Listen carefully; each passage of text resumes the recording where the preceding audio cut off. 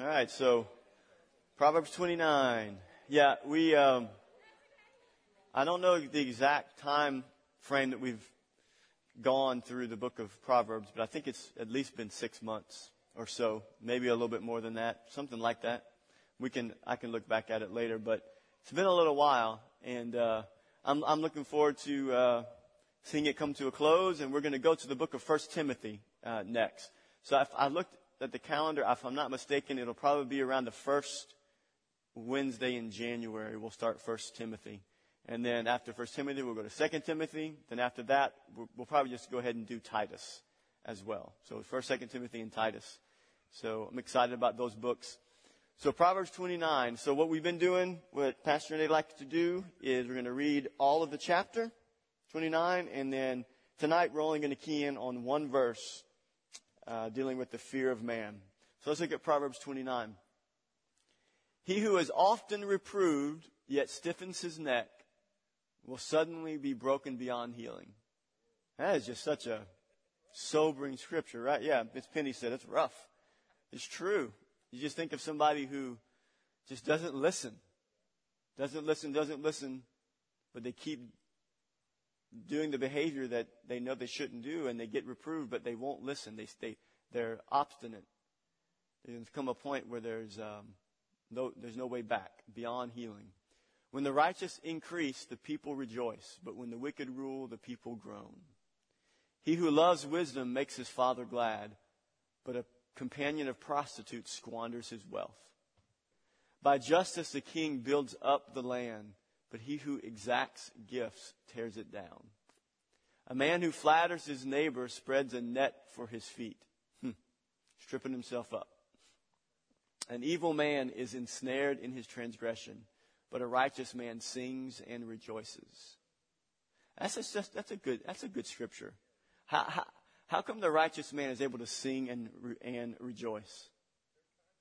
Clear conscience. There's just this peace. You have a clear conscience, and so you just whistle while you work. That's what I think of when I read that verse. Whistle while you work. You have a peace in your heart. And then when they're around you, that person that has peace in the heart and they're whistling while they work, they can get on people's nerves. Why are you so happy all the time? A righteous man knows the rights of the poor. A wicked man does not understand such knowledge. Scoffers set a city aflame, but the wise turn away wrath. If a wise man has an argument with a fool, the fool only rages and laughs, and there is no quiet. So it doesn't pay to argue with a fool. Let him be. Verse 10, bloodthirsty men hate one who is blameless and seek the life of the upright. A fool gives full vent to his spirit, but a wise man quietly holds it back. Isn't that hard? That's such wisdom. A fool gives full vent to what's in his heart, in his spirit. Because it's not always good to share everything that's on your heart, right? Sometimes it's a lot better just to keep it to yourself and leave it in God's hands. If a ruler listens to falsehood, all his officials will be wicked. The poor man and the oppressor meet together. The Lord gives light to the eyes of both. If a king faithfully judges the poor, his throne will be established forever. The rod and the reproof give wisdom, but a child left to himself brings shame to his mother. That's interesting. I wonder why the father was left out. I mean, it's just interesting. I don't have an answer for that, why the father was left out. I would feel shamed, too, if my son acted wickedly. Let's go back to that verse, Chuck. The rod and reproof gives wisdom, but a child left to himself brings shame to his mother. Verse 16. When the wicked increase, transgression increases, but the righteous will look upon their downfall. Discipline your son, and he will give you rest. Why not the daughter too, huh? The daughters get left out.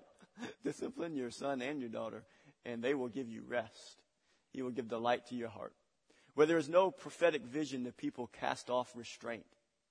But blessed is he who keeps the law. Where there's no word of God being declared, people cast off restraint. That's what that picture is. When there's no word of God, no vision for what's right and wrong, people cast off restraint. They live however they want to live. That's Romans chapter 1. By mere words, a servant is not disciplined, for though he understands, he will not respond. Do you see a man who is hasty in his words? There is more hope for a fool than him. Wow. Whoever pampers his servant from childhood will in the end find him his heir. A man of wrath stirs up strife, and one given to anger causes much transgression. One's pride will bring him low, but he who is lowly in spirit will obtain honor. The partner of a thief hates his own life. He hears the curse, but discloses nothing. Wow. And this is the verse we're going to focus on for tonight. The fear of man lays a snare, but whoever trusts in the Lord is safe. The fear of man lays a snare, but whoever trusts in the Lord is safe. Many seek the face of a ruler, but it is from the Lord that a man gets justice. An unjust man is an abomination to the righteous, but one whose way is straight is an abomination to the wicked. Amen. So I got a question for you. What kind of things make you afraid? Anybody ever been afraid? Just throw out some things in your life that just make you afraid or fearful. Say it. Getting shot. Getting shot. Fear of the unknown. That's a big one. Sickness. Losing a child. Yeah. Failure. Anything else? I mean, you could go on forever, right? There's lists of endless things you could be afraid of. Getting in a car wreck on Martin Luther King trying to turn left.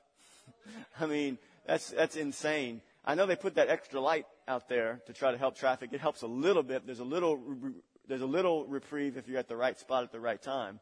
But other than that, there's lots of reasons to be fearful.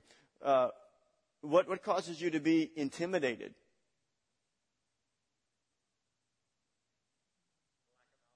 Lack of knowledge. Yeah, that's a good thought. Lack of knowledge. When you don't have all the info, you don't have all the facts, you can really just feel intimidated about a situation. Like you don't know what to do. You don't know how to approach it. And so you can be intimidated by the moment, by a decision that's in front of you because you have a lack of information, a lack of knowledge.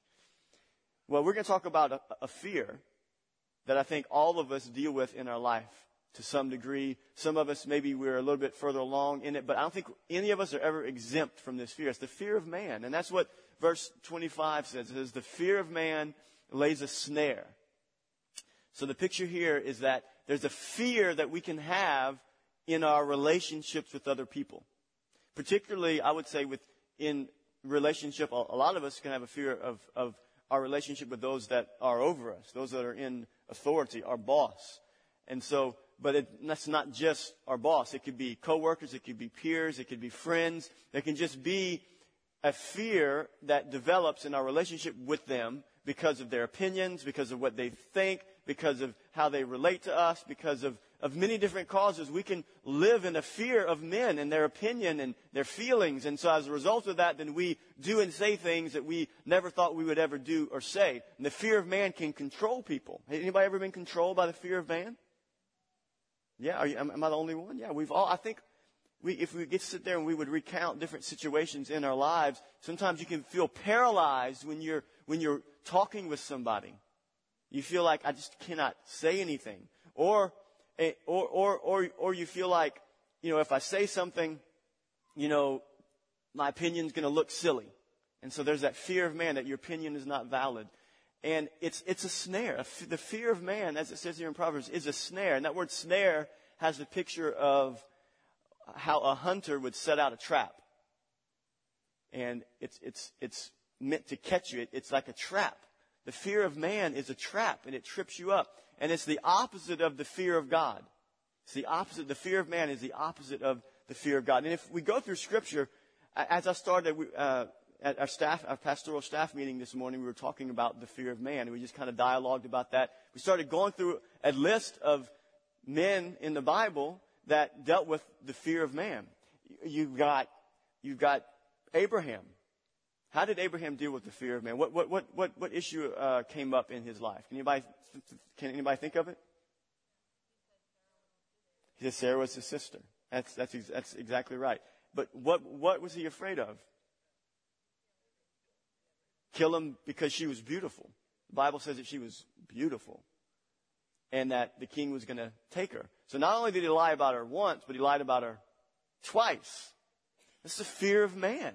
You're afraid that this person has control over your life. And it's a lack of a fear of God. When you have a fear of God, you view God in a way that He is in charge and He's in control and that He is working out the situations in my life. But when you have a fear of man, then you do what Abraham does. You lie. Because you feel like, well, I've got to try to manipulate and control the situation to where something bad doesn't happen to me. It's a fear of man. Saul. How did Saul? Anybody think back to Saul had a lot of issues in his life. But what was one big one that jumped out where he was intimidated and did not fear God, but feared man and disobeyed God? When Samuel came, but what did Saul not do? The Amalekites. God gave a word through Samuel, the prophet, to tell Saul to kill the Amalekites, to utterly destroy them. Everyone, men, women, children, cattle, everything. Kill them all. And what did Saul do? He saved the best cattle and he saved the king. And when Samuel showed up, Samuel said, what's this sound of the sheep I hear in my ear? Because he knew Saul had disobeyed, and there's not supposed to be any of that noise there. And what did Saul say in response to Samuel? He said, the people wanted to make a sacrifice of worship to the Lord, and so we saved the best of the cattle. This is a fear of man. You can be intimidated. God says this is what you're supposed to do. Here is God's commands. Here is God's ways. And then you're getting around somebody and they pressure you and they influence you, and it's a fear of man. And it's opposite of the fear of God. If you fear God, you obey Him. No matter what anybody else says. No matter what their opinion is. Even if they have good ideas. Was it a good idea to worship the Lord? Sacrifice to God and worship Him? That was a good idea. But you can have a good idea that's a bad idea because it's disobedience to God. And so that's another man in the Bible that walked in the fear of man. It caused him to disobey God's command. Another one was Aaron. You remember Aaron was the servant of Moses, his right-hand man. And Moses goes up to the mountain to talk to God. And what happens when Moses is up on the mountain? The people go to Aaron and say, Moses is gone. We need something. We need you to do something for us. We need to have something to worship. We need something to go to. So we need an image. And so it's just so funny to me. They took all their gold. Women gave up their earrings and their jewelry and the gold that they put in their hair, and they melted it all down, and they created a golden image to worship. And then what happened when Moses came down? He looks at this and he breaks the tablets, and he's all angry, and he says, God, strike them dead, these terrible people.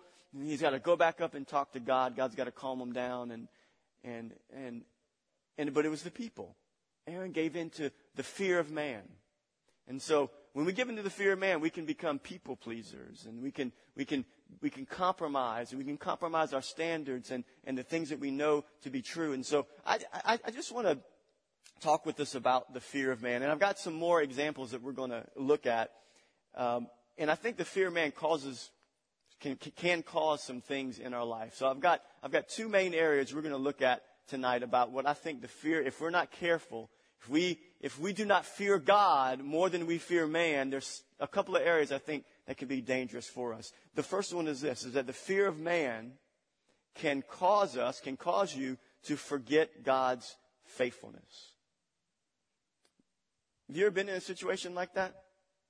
Where it's really difficult and it's really challenging, and there's a situation going on in your life, and it's maybe somebody in your life, maybe it's your boss, and they're just being rough and terrible, and they're not treating you the way they should treat you.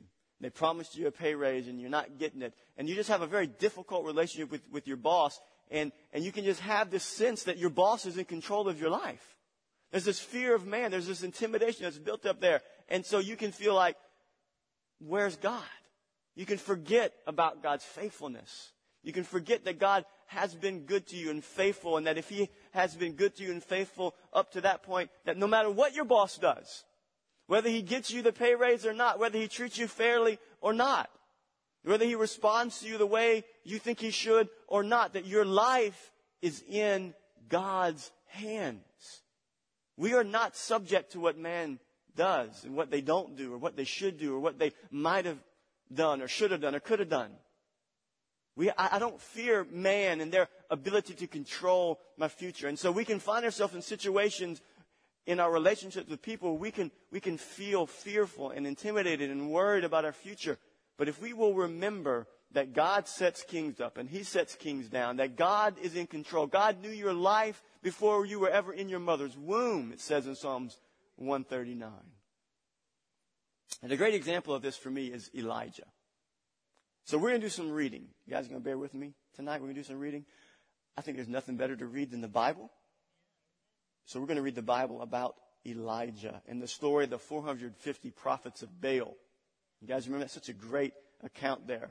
And so you have Elijah, these 450 prophets of Baal. They're mocking God. They're challenging Elijah and challenging the God of heaven. And so there's this competition between them and between Elijah. And so Elijah says, okay, you set up your altar. You cry out to God and see if you can get your God to call down fire. And it says that these prophets of Baal, they did all their stuff and they're chanting and they end up getting to the point where nothing's happening. They even start cutting themselves. And if you read in the account in Kings, it says that the blood was gushing from their body.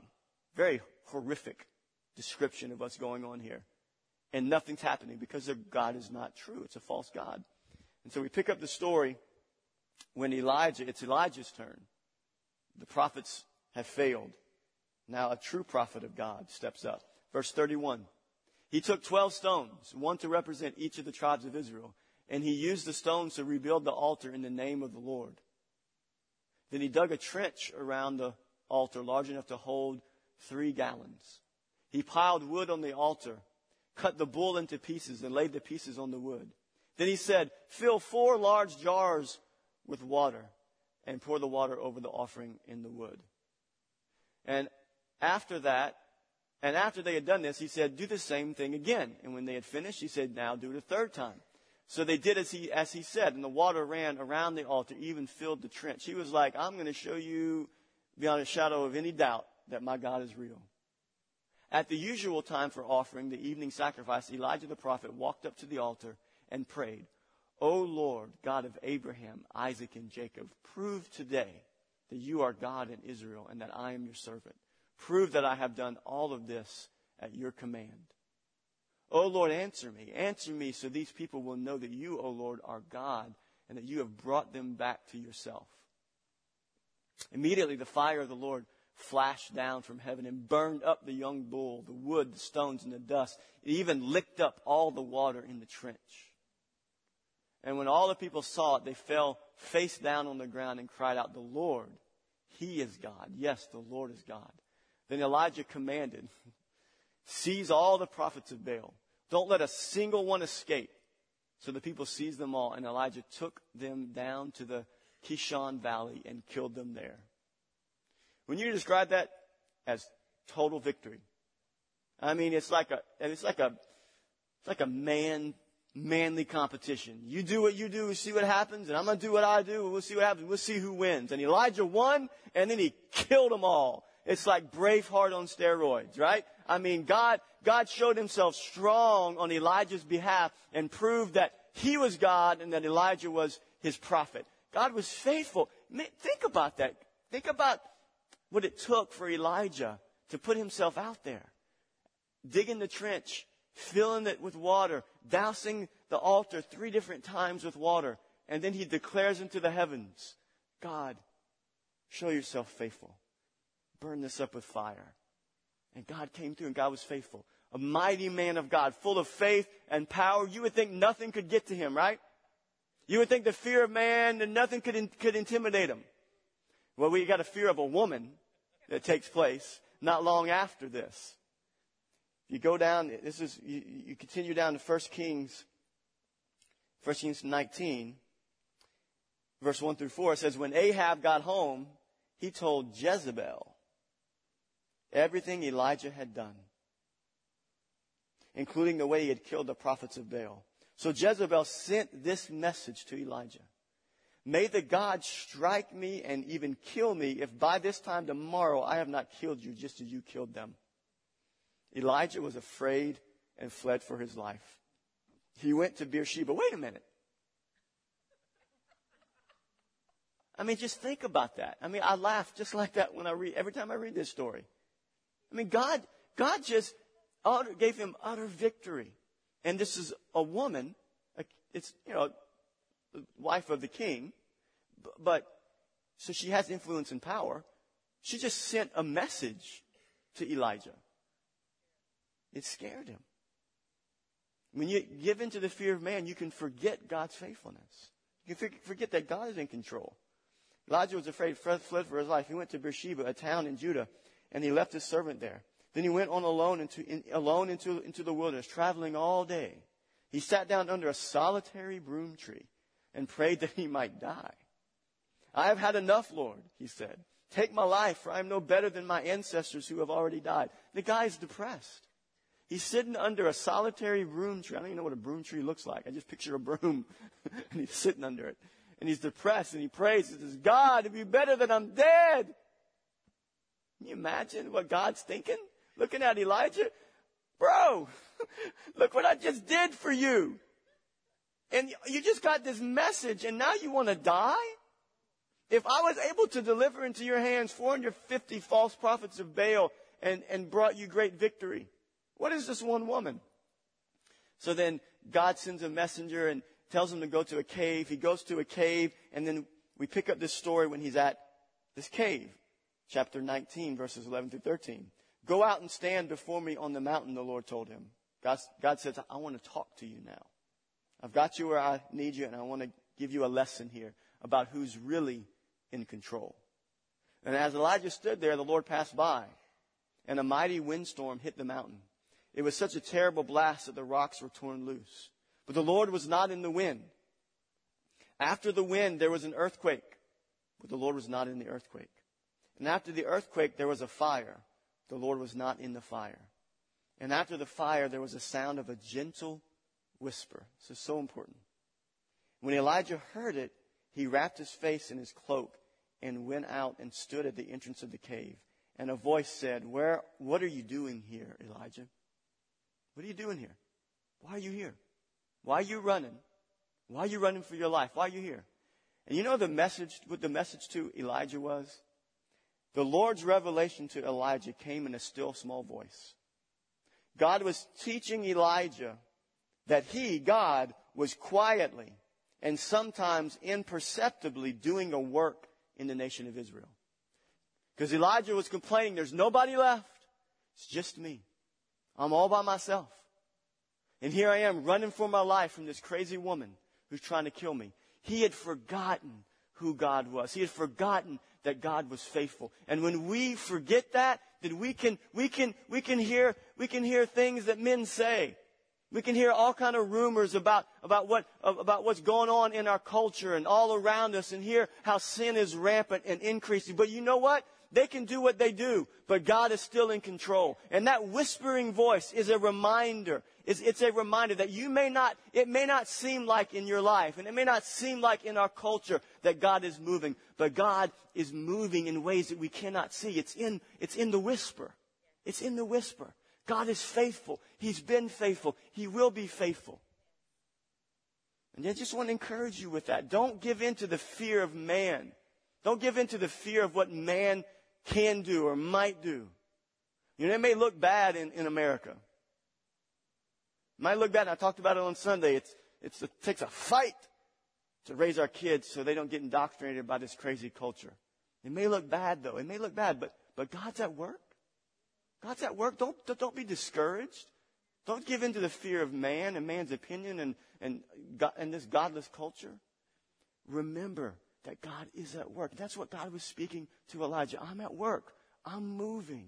You're looking for the miraculous.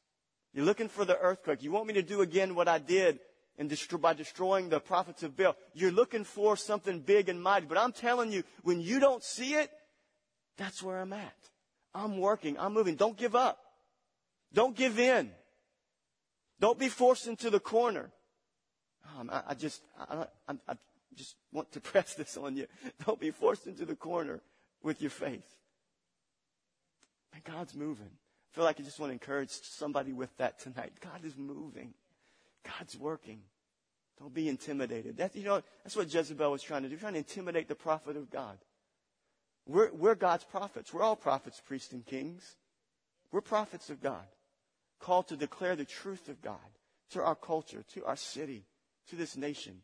We will not be intimidated. Doesn't matter what it looks like. God's moving. Amen? The fear of man can cause us at times to feel like that God's not faithful. We can forget that God is moving, that God is faithful. In the face of difficult situations, we can tend to forget that God is still at work, even when we cannot see it. Amen. Second thing I want to look at tonight about the fear of man is that the fear of man, secondly, can cause you to compromise your beliefs.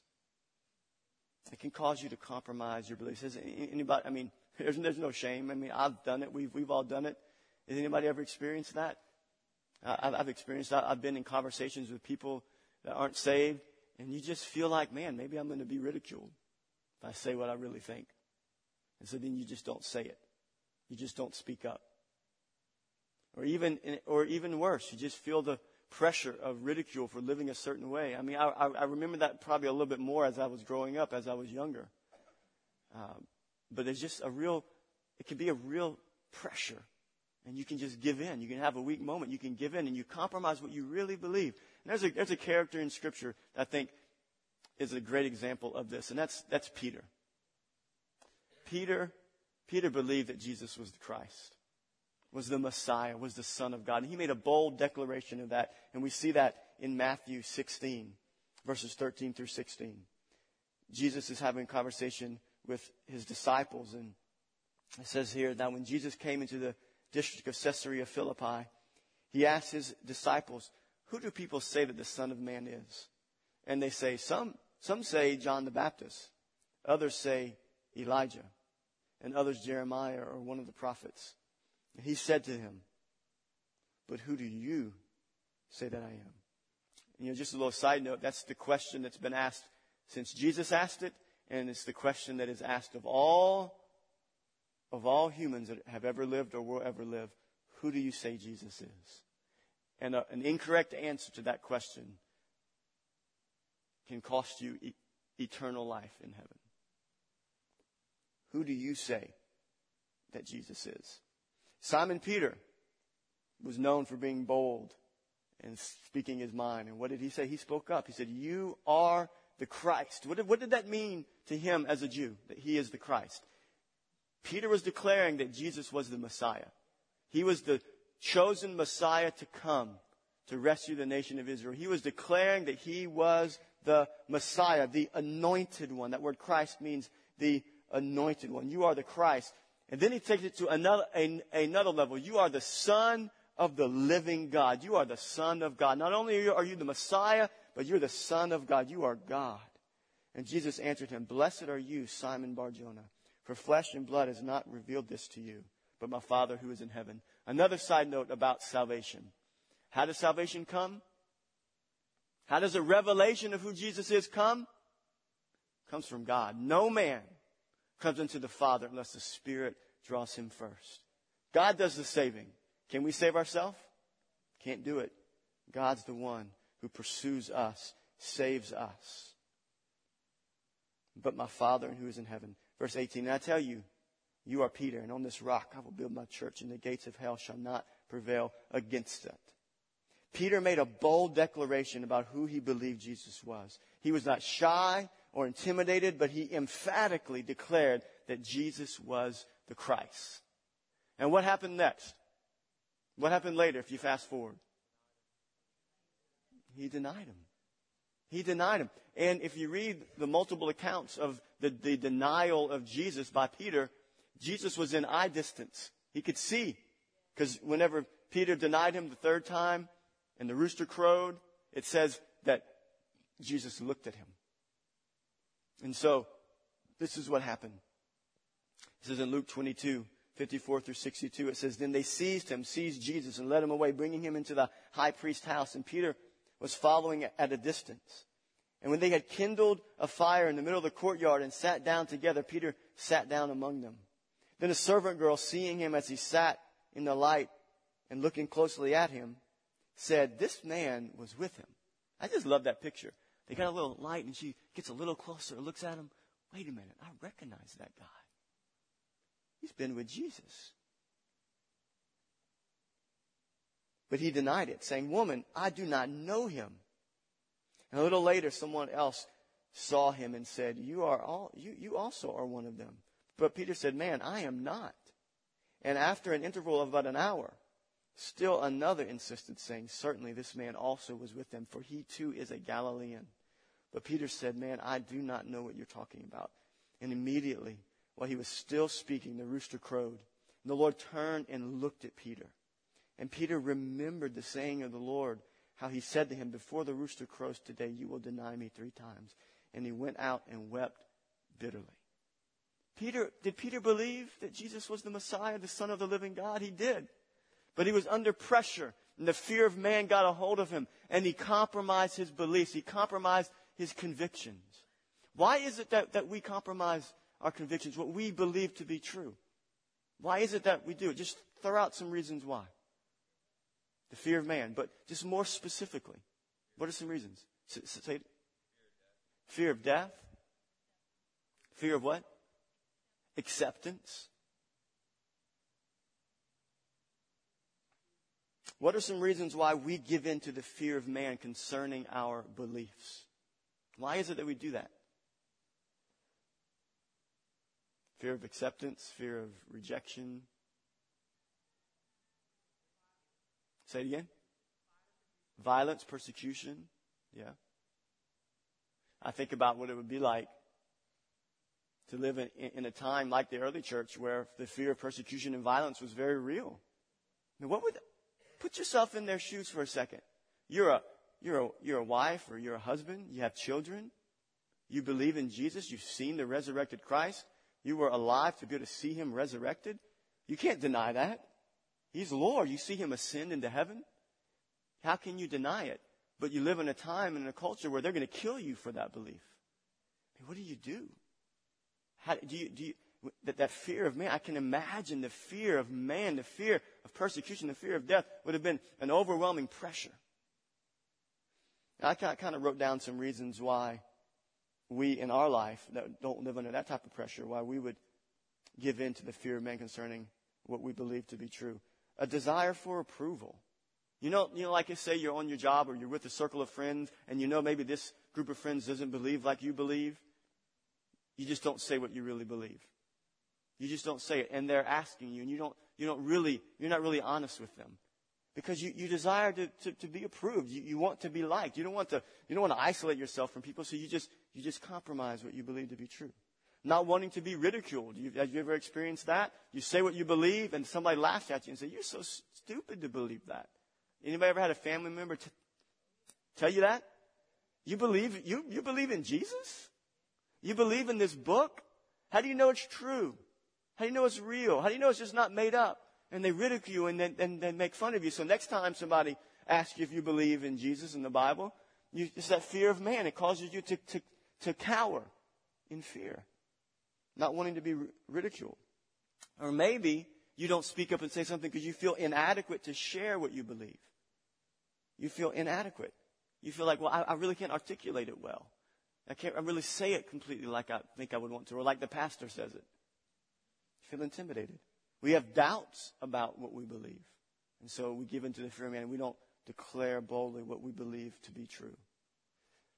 So I just want to encourage you with this, that God is with you. That no matter what anybody says, no matter what anybody does, we don't have to be fearful about what we believe. We don't have to be fearful about declaring what we believe, about standing on the truth of God's word. God has our back. And if you don't articulate it the way a preacher does, or you don't get all the scriptures exactly right. Look, I messed up a scripture on Sunday. I messed up a story on Sunday. We were talking about it in staff meeting. You remember on Sunday I talked about Abraham? I talked about how Abraham rescued Lot and how he got 318. I think it was 318. I might be messing that one up right now. Got 318 men to go and rescue Lot. And then I said in Genesis 18, you have the story of Abraham interceding for his nephew Lot. And he prayed for him that God would spare him. And then you have the whole conversation between Abraham and God. And Abraham says, God, would you please spare? If there's 40 righteous in Sodom, would you spare it? And then he eventually gets down to 10 because there's only 10 righteous left. And God says, okay, I'll spare him. And then I said that Abraham went and rescued Lot and his family. But what actually happened? The angels went, because the story got crazy at that point. The angels went, and the men of Sodom kind of went cuckoo, and it was crazy, kind of disgusting. And so that's not what happened. So look, I messed up. I didn't get it right. I'm not supposed to get it wrong. I'm a pastor. I'm supposed to get it right all the time. If I get it wrong, you can get it wrong, right? But did you get my point? And what was my point about that? Somebody talk to me. Somebody tell me you were listening. No, that's a great point. But what was my point on Sunday? Matt Carnes. What was my point on Sunday when I was talking about Lot and Abraham? It takes a village. And the importance of uncles doing what? Praying for their nephews and aunts. So look, did you get Matt got the point. I'm not sure if anybody else did. Maybe y'all weren't here.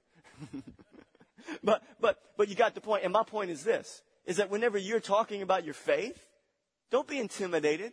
You're not going to get it right. But if you get the essentials correct, that Jesus is God, He was raised from the dead, He died on the cross for your sins, who cares what they say?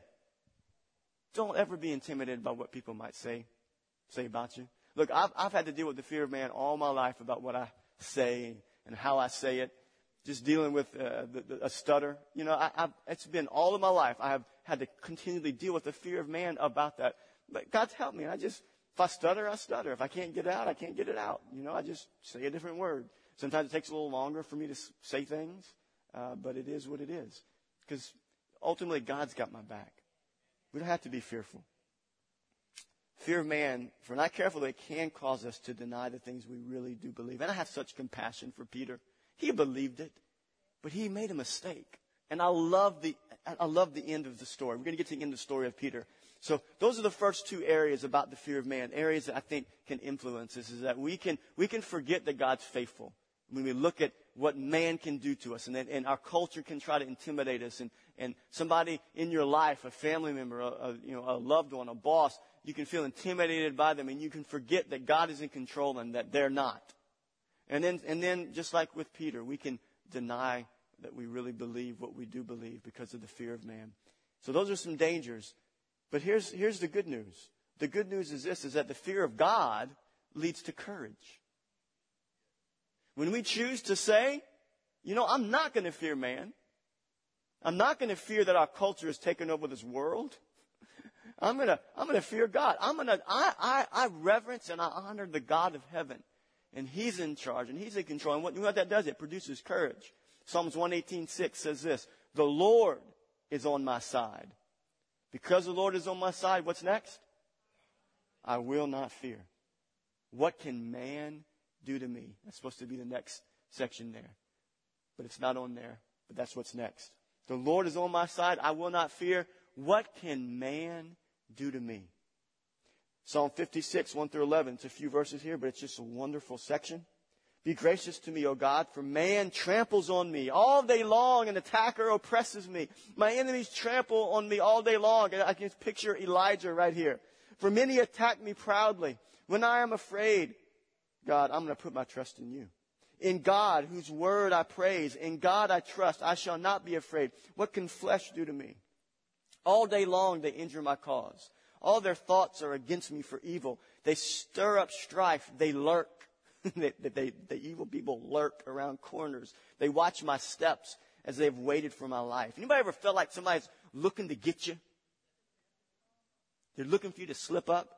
They lurk around the corners. For their crime, will they escape? In wrath, cast down the peoples, O God. You have kept count of my tossings. Put tears in your bottle. Are they not in your book? Then my enemies will turn back in the day when I call. This I know. Sometimes you got to say that. This I know, that God is for me. In God, whose word I praise. In the Lord, whose word I praise. In God I trust. I shall not be afraid. What can man do to me? Amen? Here's another section. I told you I was going to read a lot of scriptures. Joshua, he takes over from Moses. You think, have a little fear of man there? Moses led 6 million people in the wilderness. You got to take over for an amazing leader. Now, Moses had his faults, right? But you're following up a guy who led 6 million people. So he could have felt intimidated. But listen to God's word to Joshua. After the death of Moses, the servant of the Lord said to Joshua, the son of Nun, Moses' assistant, Moses, my servant, is dead. Now therefore arise, go over this Jordan, you and all this people, into the land that I'm going to give to them, to the people of Israel. Every place that the sole of your foot will tread upon, I will give to you. Just as I promised to Moses. From the wilderness and this Lebanon as far as the great river, the river Euphrates, and all the land of the Hittites to the great sea toward the going down of the sun shall be your territory. No man shall be able to stand before you all the days of your life. Wow. Just as I was with Moses, so I will be with you. I will not leave you nor forsake you. Be strong and courageous, for you shall cause this people to inherit the land that I swore to their fathers to give them. Only be strong and be very courageous, being careful to do according to all the law that Moses, my servant, commanded you. You see the connection with fearing God and courage? If you fear God, you obey His commandments. And if you obey His commandments, you have courage. Only be strong and very courageous, being careful to do according to all the law that my servant commanded you. Do not turn from it to the right or to the left, that you may have good success wherever you go. The book of the law shall not depart from your mouth, but you shall meditate on it day and night, so that you may be careful to do all that is written in it. For then you will make your way prosperous, and then you will have good success. Have I not commanded you? Be strong and courageous, based upon your fear of me. Do not be frightened, and do not be dismayed, for the Lord your God is with you wherever you go. All right. So it's encouraging. But now we're going to see the end of Peter's story. This is Peter. Bold declaration. You are the Christ, the Son of the living God. And then this is Peter. I don't know the man. I have no idea who you're talking about. And this is Peter. He weeps bitterly. He's repentant over what happened. And then this is Peter. Jesus meets him on the beach, the resurrected Christ, and says, I want you to feed my sheep. And what's the next thing we see in Peter's life? Book of Acts, Acts chapter 2. Day of Pentecost. Holy Spirit comes. Holy Spirit falls. People start speaking in tongues. And the outside world in Jerusalem's looking in, and they think, man, this is what is going on here. This is crazy. These guys look drunk. What's going on? And somebody's got to give an interpretation about what's happening. They're speaking in languages. Somebody's got to interpret. So Peter, the one who was a coward, the one who was a failure, the one who gave in to the fear of man, he preaches a sermon that I'm telling you, if people would preach like this on Sunday mornings in churches across America, we'd have nobody here. Listen to what he says in Acts 2. But Peter, standing with the 11, lifted up his voice and addressed them, Men of Judea and all who dwell in Jerusalem, let this be known to you and give ear to my words. Listen to me. Men of Israel, hear these words. Jesus of Nazareth, a man attested to you by God with mighty works and wonders and signs that God did through him in your midst, as you yourselves know. So what is he doing there? He's saying Jesus proved himself to you. He's speaking to the Jews in Jerusalem that came in to hear what the chaos was in the upper room. He's saying, God proved himself to you. You should have believed in who he was. Verse 23, this Jesus, delivered up according to the definite plan and foreknowledge of God, you crucified and killed by the hands of lawless men. He said, you're guilty. You did it. You should have known because he proved himself to you. You crucified him. What boldness. That takes boldness. Here's somebody who was denying that Jesus was God. Then he's looking at the same Jews that might have even been there at the crucifixion. He's telling them, you're the one that did it. You crucified him. God raised him up, loosing the pangs of death because it was not possible for him to be held by it. This Jesus, God raised up, and all that we all are witnesses. Being therefore exalted at the right hand of God, and having received from the Father the promise of the Holy Spirit, he has poured out this that you yourselves are seeing and hearing. Let all the house of Israel therefore know for certain that God has made him both Lord and Christ. This Jesus whom you crucified. Now when they heard this, this is so good. This is what happens when the gospel is preached. They were cut to the heart and said to Peter and the rest of the apostles, brothers, what shall we do? And Peter said to them, repent and be baptized, every one of you, in the name of Jesus Christ for the forgiveness of your sins, and you will receive the gift of the Holy Spirit. I love this. When we fear God, we can have courage. We don't have to be afraid. We don't have to be worried what men are going to say. We leave our future up to God. You know, I'm sure that message was not received well by everybody. About 3,000 of them, though, got saved. Isn't that amazing? Peter preached that message and said, you're guilty. It was you. You did it. And they were cut to the heart. And 3,000 people got saved that day. So I just want to encourage us all this evening that we don't have to be afraid of men, of man's schemes. We don't have to be afraid of the devil's schemes. We don't have to be afraid of what he's planning, what he's scheming. We have to be afraid of being intimidated or being worried or fretful or fearful. God is faithful. He's in charge of our future. We can be bold and be courageous. We can trust him. Amen? Amen. Why don't you stand with me? I just want to pray for you. I want to pray for myself and pray for you. You know, I just want to promise you one thing. That you're going to have opportunities to be fearful and to forget that God is with you. And you're going to have opportunities to not boldly declare the truth that you know to be true and what God's done in your life. You're going to feel those moments. You're going to experience this for the rest of your life. But I want to pray for us. I want to pray for me and for us that we would stand solidly on the faithfulness of God and that we would rely upon him. I just think about whenever Jesus told his disciples that whenever they would stand before the magistrates and the authorities to be persecuted, to be questioned, that God would give them the words to say in the moment that they needed to say it. And that's what I want to pray for us. As things do get more difficult in our culture, that whenever we're in a moment of difficulty, that God would fill us with his courage and his boldness and that we could declare the truth of the kingdom. Amen? Father, I just thank you for the truth of your word. God, that we don't have to be afraid. Lord, we recognize that the fear of man is a snare and it is a trap. But those who trust in you rest safely. And Lord, I pray that you would help us to trust you. The root of fear is a distrust in who you are and your faithfulness. But the root of trust, God, is a fear of you. That we reverence you. We recognize that you're in control. And so we trust you. And we know that you're not going to leave us. God, as you declared to Joshua, you're not going to leave us or forsake us. That we can be bold and courageous. God, I pray that you'd help me. God, as a pastor, as a preacher, help me to always be faithful to declare accurately the truth of your word. Help me to never compromise on what is true. Help me to boldly and compassionately declare the gospel of Jesus Christ. And God, I pray that you would help all of us, help your people, Lord, to stand on the truth of your word. And God, may we all remember your faithfulness. God, and when we do face difficult moments in our lives, whenever we are trying to be intimidated by man or by circumstances or by the enemy, that we would not give in to that fear. That we would go to your word and go to your truth and encourage ourselves in the Lord. We pray these things in Jesus' name. Amen. Amen. All right, you guys are dismissed. See you on Sunday.